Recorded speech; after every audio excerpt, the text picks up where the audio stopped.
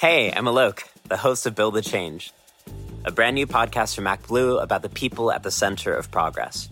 Join us on a journey across the country as we uncover stories about the everyday folks working together to build something bigger than themselves. Real change.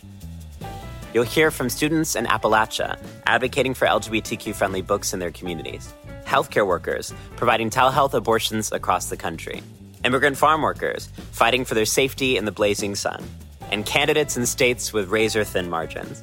Listen to Build the Change now, wherever you get your podcasts.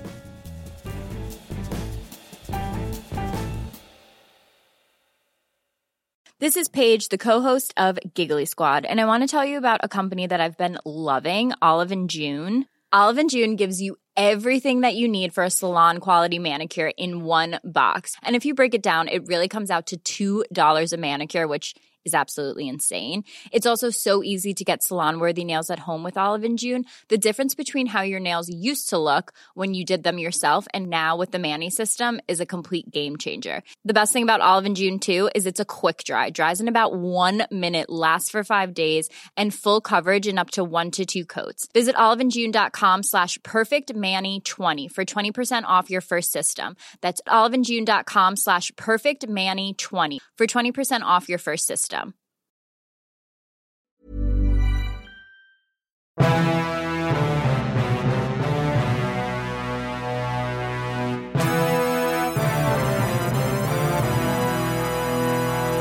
Welcome to Democracy-ish.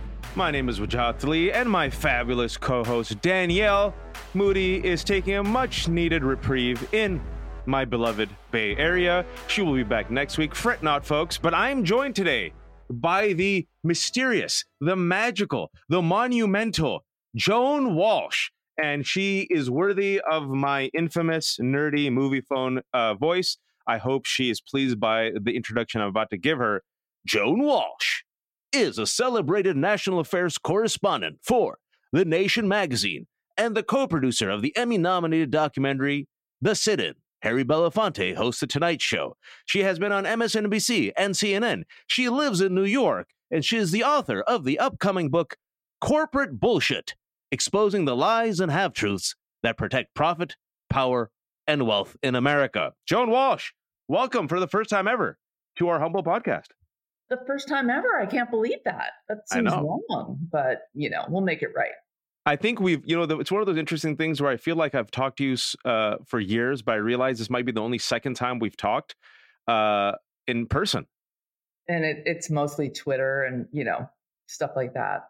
Yeah, the very reliable the site of Twitter, or otherwise known as X. Yeah, the site that we all trust for news leading up to one of the most monumental elections. Let's pour one out for our homies. It used to be a really great site. I mean, it used to be a site where you and I met and DM'd and found our common ground, of which we have much. And now it's such a site of horror and disinformation and, anti-Muslims, anti-Semitism, neo-Nazism. It's great. Other than that, I love it. I mean, I'm still there. Other than being a Toys R Us for white nationalists and bigots, it's a wonderful place for Muslims and Jews and people of color. Yeah, it really is. I mean, let's bring our kids.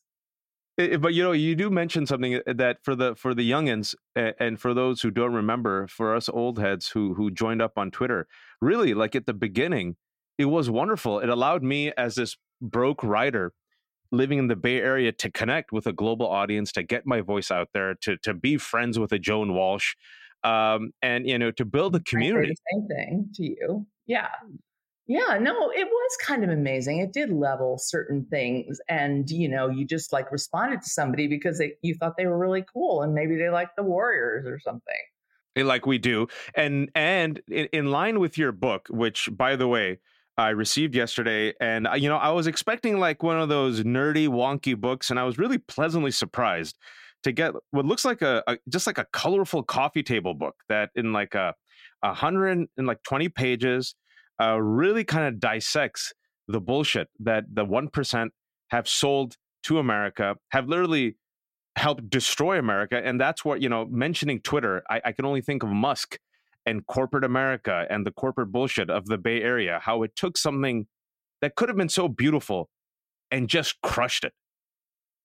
Right. And they acted like they wanted to elevate stuff like that. But, I'm really glad that thank you for saying that, because I feel like, three wonks wrote it. It's Nick Hanauer and me and Don Cohen, who's amazing. And Don had been collecting all of these really shitty, I established I could swear before, so that's good. These really shitty, awful corporate quotes defending everything from slavery to child labor, to what's going on now.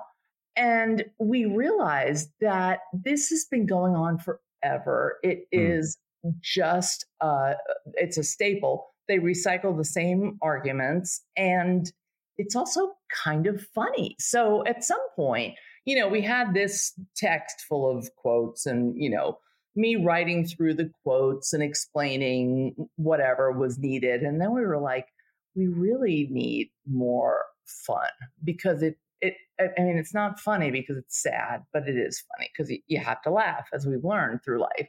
So we just started going out and looking for headlines to line up with their quotes and cartoons, and they're all there. And so, right, people get it, and they're a little bit afraid that, I'm going to read through a long chapter about climate change. But we decided not to do it like that. We decided to do it by argument, not by issue, and to show how they use all the arguments about all the issues, and they're ridiculous. From The New Yorker staff writer Vincent Cunningham, a keenly observed novel of a young Black man searching for his place in the world amidst a moment of historic change. Great Expectations is about David's 18 months working for the senator's presidential campaign. Along the way, David meets a myriad of people who raise a set of questions. Questions of history, art, race, religion, and fatherhood that force David to look at his own life anew and come to terms with his identity as a young Black man and father in America. Inspired by the author's experiences working on Obama's 2008 presidential campaign, Cunningham uses a political campaign as his narrative backbone. Great Expectations will be one of the talked about novels of the year. Colum McCann. Great Expectations is available wherever books are sold. Hey, I'm Alok, the host of Build the Change, a brand new podcast from MacBlue about the people at the center of progress. Join us on a journey across the country as we uncover stories about the everyday folks working together to build something bigger than themselves. Real change. You'll hear from students in Appalachia advocating for LGBTQ-friendly books in their communities, healthcare workers providing telehealth abortions across the country, immigrant farm workers fighting for their safety in the blazing sun, and candidates in states with razor-thin margins. Listen to Build the Change now, wherever you get your podcasts.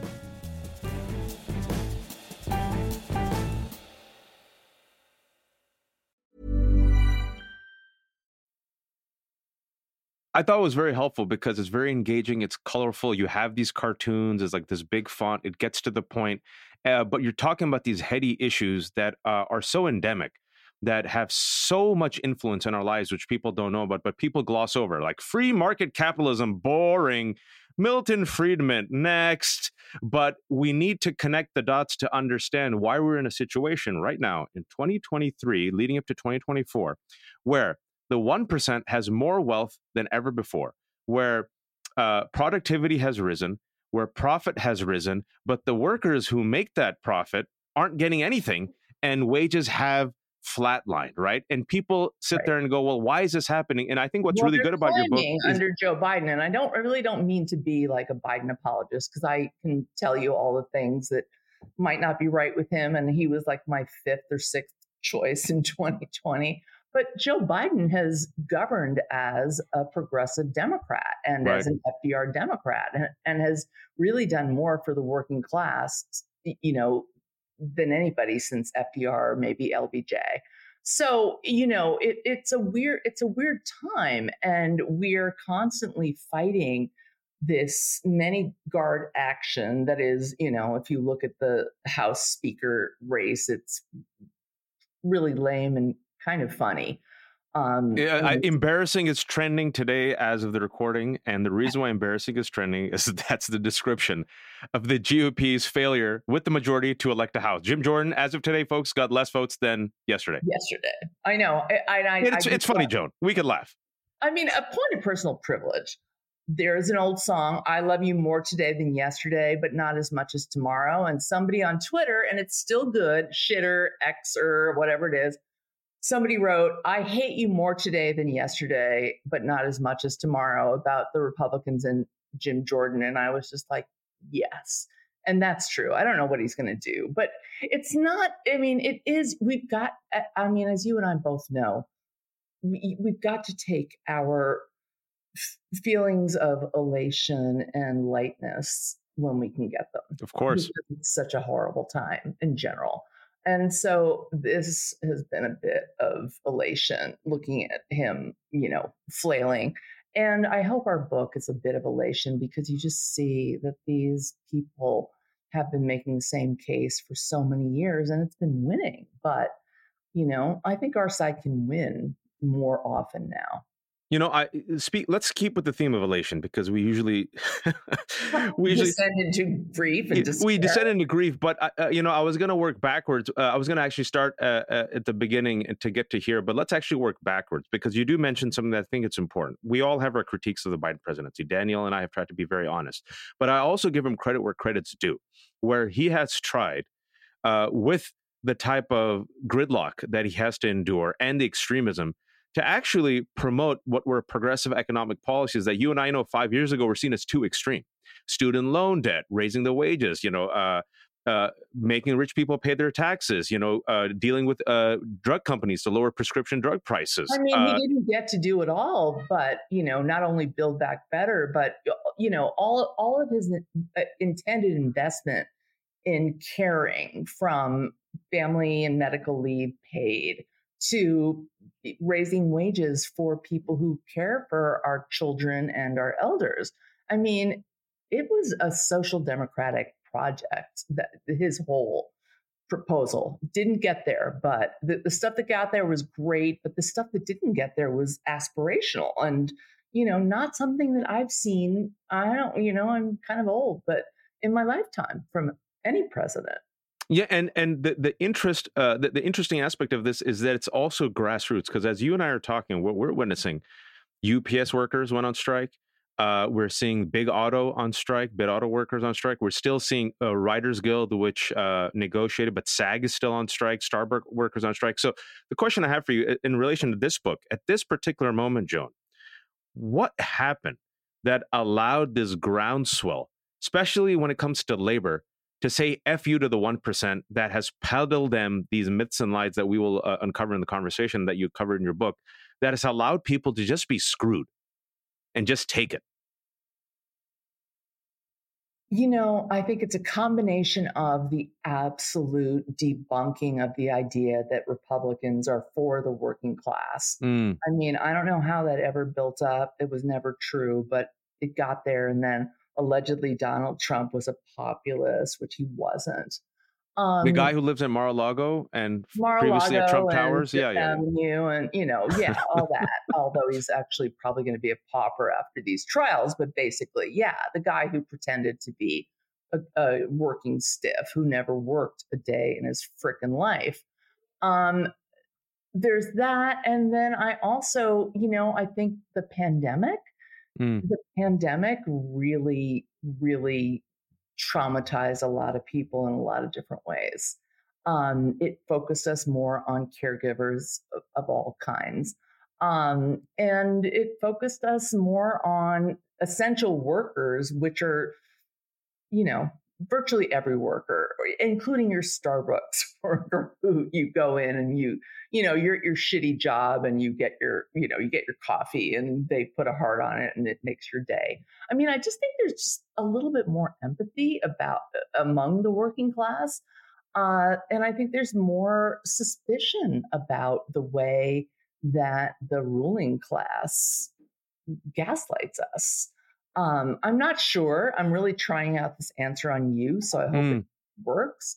But it feels right. I mean, some of it feels right. There's more. There's a lot more. I don't know. It's a really smarter people than me will write, history books about it because it really has happened. No, And I think you're right. I think the pandemic, and Danielle and I have discussed this often on our show, is it flattened all of us, perhaps unequally, and it gave people pause because in America you work two jobs just to stay broke. People just don't have time.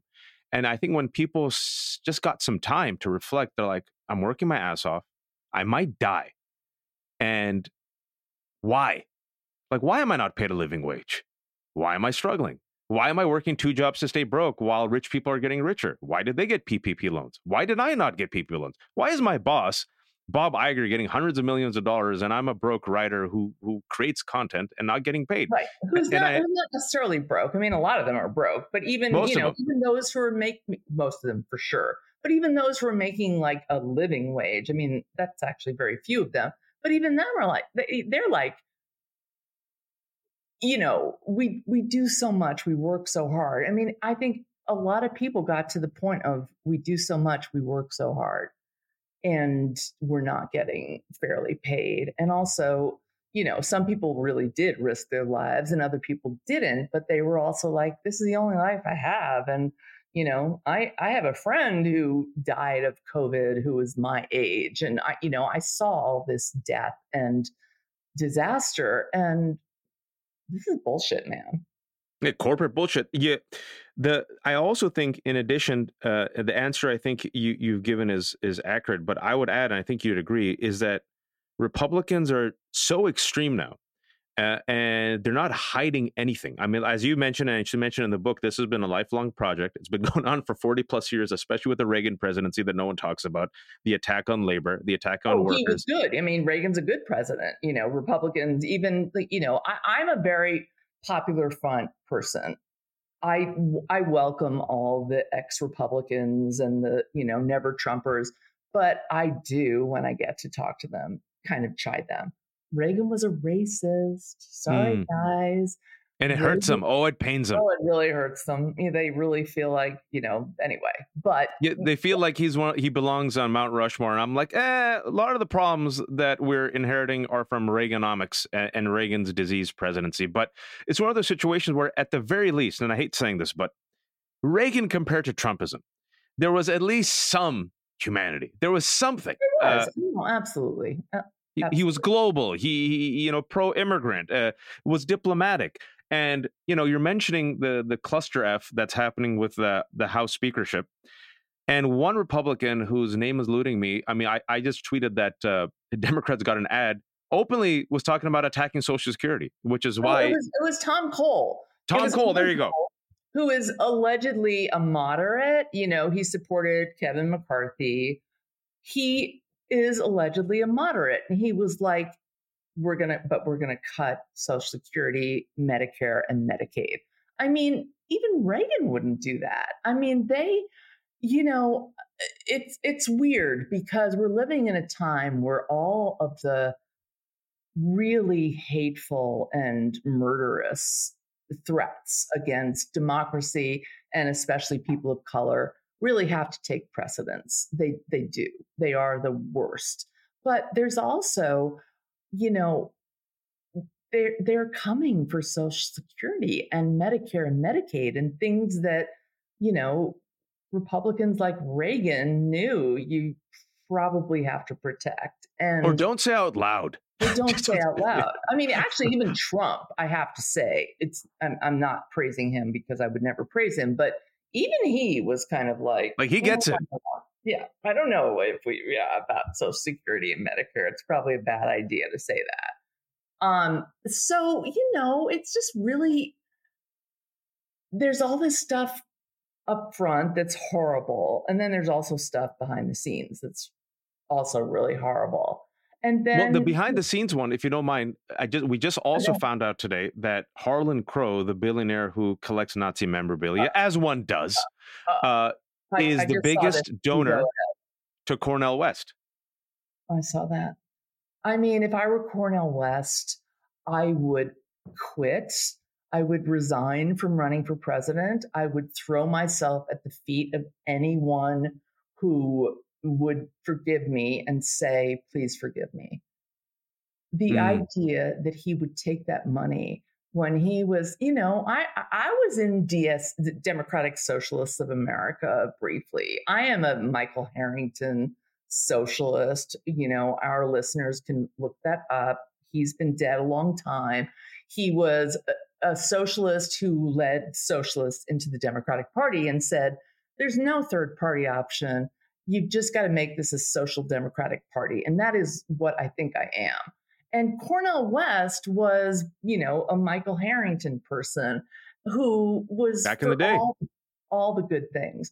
And now he's taking money from Harlan Crow, a frickin' racist and also, ultra conservative, anti-poor people, gazillionaire. Like, what happened, bro? Like, I know he's got some tax debts, but there are other ways to eat. There are other ways to eat. There are other ways to eat. It's the corrupting influence of money, right? Which corrupts not just Republicans, but like you said, even folks like Cornel West who know better and who've entered it. And the corrupting influence of money and how money is used by those who have money to protect their own assets. It's like a through line in your book. And one of the ways, and I think what the book does really well, it shows how they've spent so much money creating boogeymen. And you mention it, the big S word, socialism.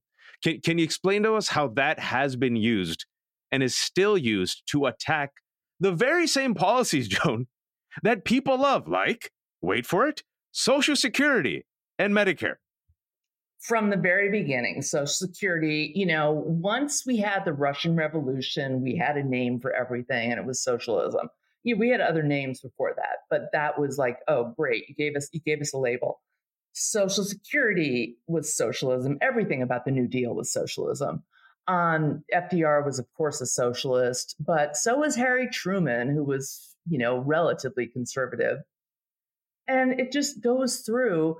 Even people like Bill Clinton, who did try to, in bad ways, I would argue, course correct and make the Democrats more of a party of the markets. The markets can help us. Less government.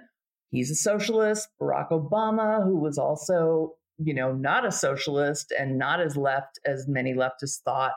He's a socialist. And then I kind of love, we close on Joe Biden, and all these people saying Joe Biden's a socialist, and Joe Biden, being Joe Biden, gets the best laugh. He's like, I'm not a socialist. I beat the socialist, Bernie Sanders. That makes me not a socialist, but it's just like anything. And also we quote Harry Truman, for all his flaws, has this great quote that's like, they said it about Social Security. They said it about, fair wages. They've said it about anything that helps the average person. It's socialism. And we know that that's garbage. But we don't entirely know it. I feel like we are kind of getting to know that now. Do you feel that way? I don't, because it was really interesting when, in the book where you're like, Truman, who, like you said, not the most progressive or liberal, stands his ground and pushes back. And exactly what Truman said is what I'd expect other Democrats to say, but the only ones that I see saying it are the Democratic Socialists, the squad. And then the squad is thrown under the bus by other quote unquote moderate Democrats. And then you fast forward, and many of the policies that they're advocating, lo and behold, Joan, are very popular. People are like, yeah, we should tax the rich. Hey, increase the wages. Let's invest in climate change. I feel like, and you might disagree with me, this is a failure of the Democratic Party, unlike Republicans who really own, like, be bold, own your policies, own the world, even own the word liberal. Forget socialist. Like, just own it, flex with it, but they don't. That's my take. I'm going to disagree with you slightly. I think they do own the word liberal more than they used to, because I'm older than you. So okay, more than they used to. I'll give you that. More than they used to. I do think that Biden has, he's embraced the policies, and he did have that one good line that we use, which is like, I beat the socialists, which maybe sounds anti-socialist when I say it back to you, but still, it's just like, this is bullshit, you guys. Stop this nonsense. And I appreciate Biden for that.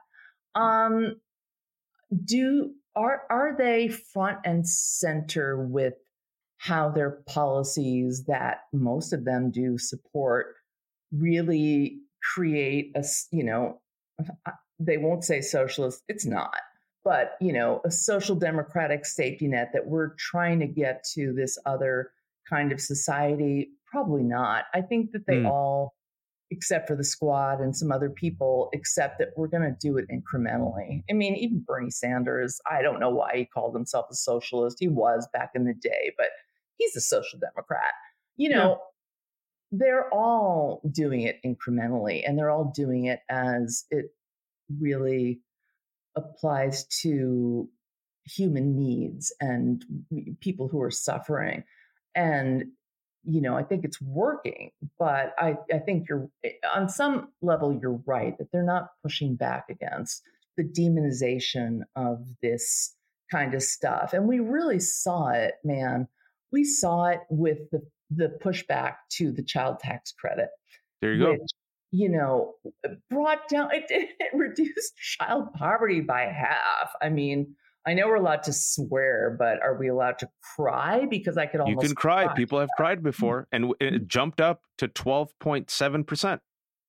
Record number. How do we live with ourselves? And I went back. I mean, I've got a piece coming out about this, and it's like, it's just because first of all, the child tax credit was a Reagan era Republican thing.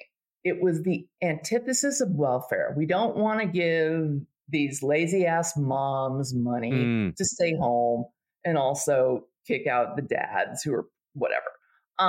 But a child tax credit rewards work and it, is kind of agnostic about the family, whatever, composition.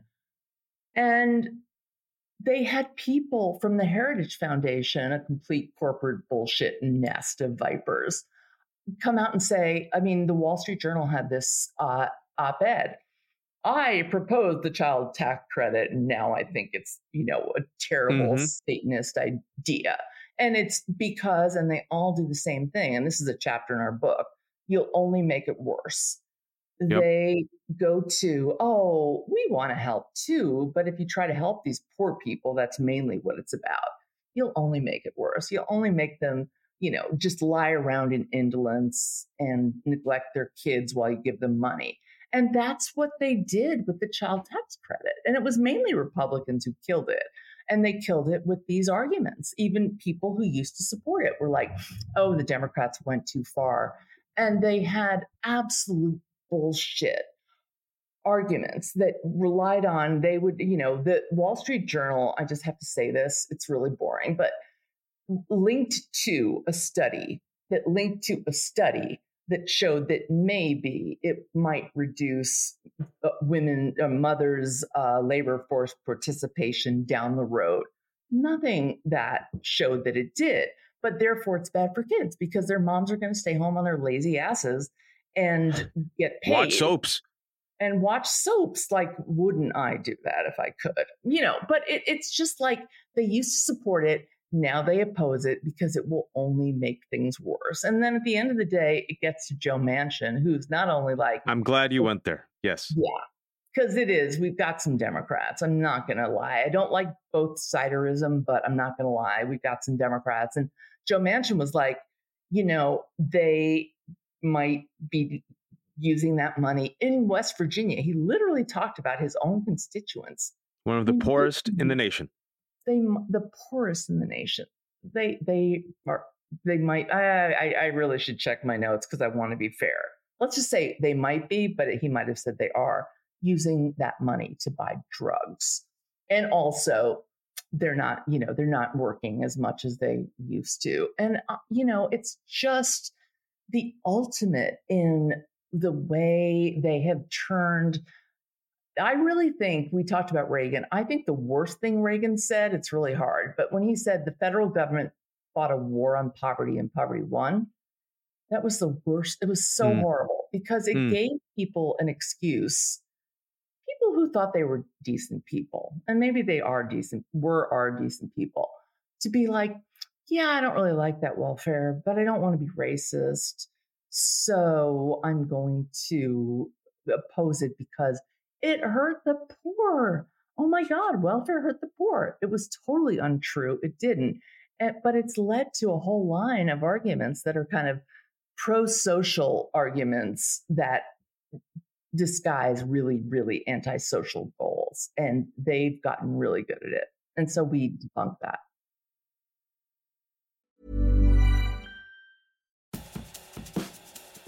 Hey, I'm Alok, the host of Build the Change, a brand new podcast from MacBlue about the people at the center of progress.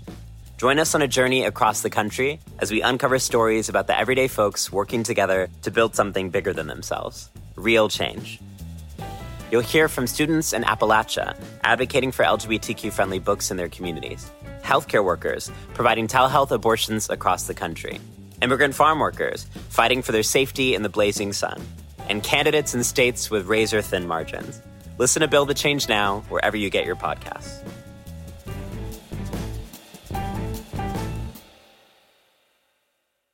Hi, I'm Daniel, founder of Pretty Litter. Did you know cats tend to hide symptoms of sickness and pain? I learned this the hard way after losing my cat, Gingy. So I created Pretty Litter, a health monitoring litter that helps detect early signs of illness by changing colors, saving you money and potentially your cat's life. Pretty Litter is veterinarian developed, and it's the easiest way to keep tabs on your fur baby's health right at home. Go to prettylitter.com and use code ACAST for 20% off your first order and a free cat toy. Terms and conditions apply. See site for details.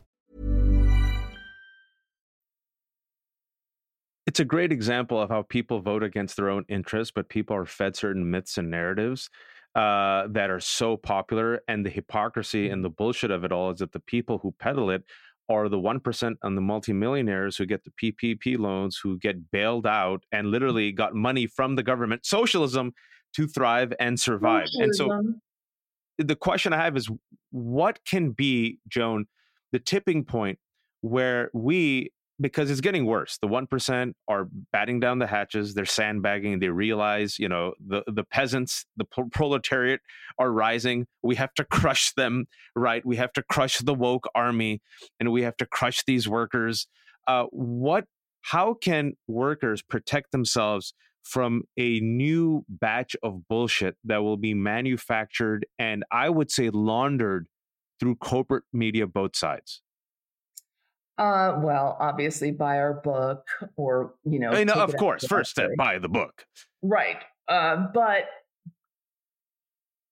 it's really hard because I feel like we don't have as many collective institutions now, whether it's churches or synagogues or mosques or, unions are rising, and that's fantastic. And unions are not just like they represent you at work and you might get a more fair wage. You will hopefully get a better wage, but they also were historically this gathering place for people to talk about their issues and talk about what was going on. And we don't have enough of that for working class and middle class people. I mean, middle class people aren't doing that great either.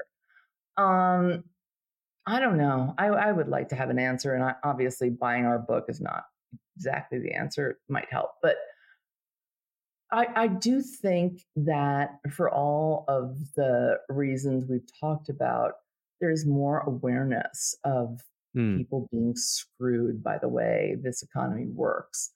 And I don't think that we on the left have caught up with the need to develop social institutions or, there's always a debate, the Democratic Party, they put a bunch of money into the last month or maybe 2 months of an election, but they don't put organizers on the ground in those, whether they're battleground states or even red states, like that we need to figure out how to seed some kind of social infrastructure where people can talk to one another and compare notes and, also go for help. I mean, the Koch brothers did set up, I don't think it really worked that well, but they did actually try to set up a bunch of things for students and Latinos where, you could get like help with your taxes. I don't know. I hate my taxes. It really sucks. But, I feel like the right has thought more about social capital and social infrastructure than a lot of people on the left have. They have created think tanks. They have invested in grassroots groups like Moms for Liberty that have, Right. I hate to say it, been very successful. They have their own media empire where Absolutely. they create and promote many of these myths and bullshit that you mention in your book, Conspiracy Theories That Now Radicalize Terrorists. And I always tell folks, and you're right, we have the majority. We have the numbers. And why should we keep bending the knee to an increasingly radicalized, weaponized minority that is willing to pretty much kill us or send us back to the 19th century? You know, I feel like you need the organization. But you said something that I think that could lead to it, which people kind of poo-poo, if you will, where awareness is key, because awareness can also lead to empathy. And this is where, Joan, with my final question, for those who are listening right now, and I've heard this from people who mean well, why should I care about Hollywood writers? Why should I care about the barista? Why should I care about the auto workers? You know, how am I connected to this? The pitch that you could make to someone who might be on the fence and be like, well, I'm doing okay. I work for corporations. I get six figures. What's the pitch to them to care and to be aware and fight back? I mean, these people are in your community. I mean, they're serving you your coffee, they're fixing your cars. Also, I mean, look, I am such a lapsed Catholic, but, you know, I do feel like our religious traditions really help out in these times in the sense of we were put here to care for each other. And there are so many people with either, I mean, you know, the right wing Christians, forget about them, but there are lots of other people who have kind of lapsed consciences and need to be remembered that that's kind of why we're here. And also our economy, you know, I mean, Nick Hanauer, who is my co-author on the book, who is a wonderful person, a wonderful billionaire. But you one know, of the good ones. He's one of the good ones, absolutely one of the great ones. And he's all about the middle out economy, that we all do better when we all do better. And we all do better when you're barista or your car mechanic or whomever, you know, the lady who takes care of your dying dad has more money in her pocket and is marginally happier, marginally less freaked out about life. You know, psychologically, you don't want anybody taking care of your, you know, elder parent who's depressed. But also for the economy, everybody with more money in their pockets, they spend more and they lift the economy, even for rich guys. And so I think those are some of the arguments, but I you know, it's a tough time and we just don't see enough empathy. But I kind of feel, I am, as I've said, a lapsed Catholic, but I think being raised Catholic kind of helped because it was just about, I mean, the golden rule is not do unto others. And also we're put here to help each other. And so, you know, help the lady up the subway, which I did yesterday with the baby in the stroller, and pay more taxes if you're to be more aware, to be more empathetic, to help people, to help your community, to make sure everyone has got something. You either sound like Jesus or a flaming leftist socialist, Joan Walsh. Jesus, I don't know which. But we thank you for your wisdom. We thank you for your reporting. Thanks so much for coming on. And the book is called Corporate Bullshit, Exposing the Lies and Half-Truths That Protect Profit, Power, and Wealth in America. It is co-authored by Joan Walsh, Nick Hanauer, a good billionaire, and Donald Cohen. It is fast-paced, it is funny, it is pithy, and it really exposes all the bullshit that we are inheriting and we have dealt with, and hopefully that we will discard, but in a very entertaining and funny way. Joan, thanks so much. Thank you. Great to be with you. And on behalf of Danielle, who isn't here, this has been another episode of Democracy-ish, and we will join you next week if indeed we still have a democracy left. Inshallah.